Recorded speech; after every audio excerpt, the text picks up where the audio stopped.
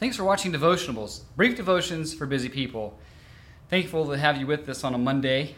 If you're watching it today when it's released or whenever you're watching, we're glad that you're with us and spending some time with the Lord.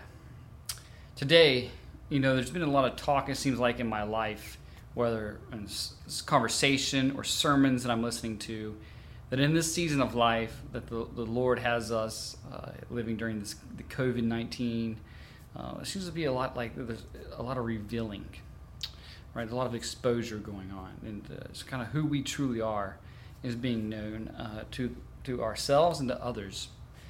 And that kind of happens again in a chapter in 1 Kings chapter 3. The Lord is going to ask King Solomon a question. Solomon had just now been chosen by God to now sit on the throne of Israel, replacing his father. And like other ways that God has worked in the past, it's interesting that the oldest son of David is not the one who's going to sit on the throne, but a younger one. This pattern, which has already been established even back into Genesis, is going to continue with Solomon. And so at Gibeon, the Lord appears to Solomon in a dream by night, and God asks this question: "Ask whatever you want, Solomon. What shall I give to you?" And this is, for a lot of us growing up, I think this would be like a dream scenario. A lot of us think of the kind of genie in a bottle, and you rub it, and you get a wish, 3 wishes. Well, you can't ask for another wish, or you can't, that kind of thing. You just kind of cursory reading of the passage, you think, oh man, Solomon has a genie in a bottle situation, but we're not talking about a genie. We are talking about the God of the universe, the one who sits on heaven's throne, who orchestrates all events of history with all wisdom, power, and goodness. Ask Solomon, whatever you want, ask of me, and I will give it to you. And this is where the exposure part comes in. Yesterday our church met in different small groups. My small group met, and our teacher said, "What would you say to the answer of this question?" Our answer would reveal a lot of what's inside of our hearts, right? Out of the abundance of the heart, Jesus said, the mouth speaks. And so imagine you go to bed tonight, and in a dream, the Lord of hosts appears to you and asks you this question: "Gabriel, ask whatever you want. I'll give it to you." That answer that I would give to the Lord is very revealing.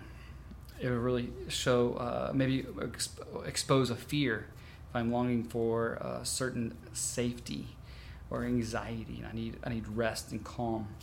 It may expose just these other little idols that, I want things. I'm prone to you go into my Amazon and be like, man, that's a big wish list, Gabriel.